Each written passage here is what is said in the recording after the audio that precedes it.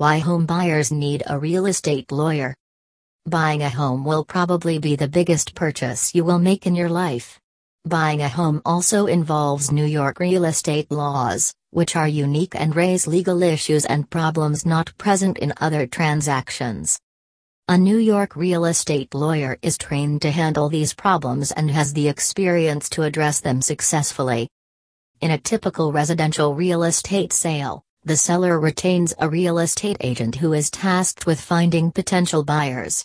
Once a buyer is interested in making an offer, the seller and buyer will conduct negotiations and the realtors will usually handle the discussions representing the respective parties.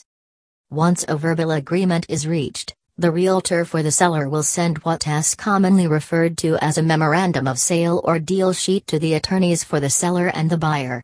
The deal sheet includes the relevant terms, including purchase price, amount of contract deposit, the amount to be mortgaged, if any, and any other relevant contingencies.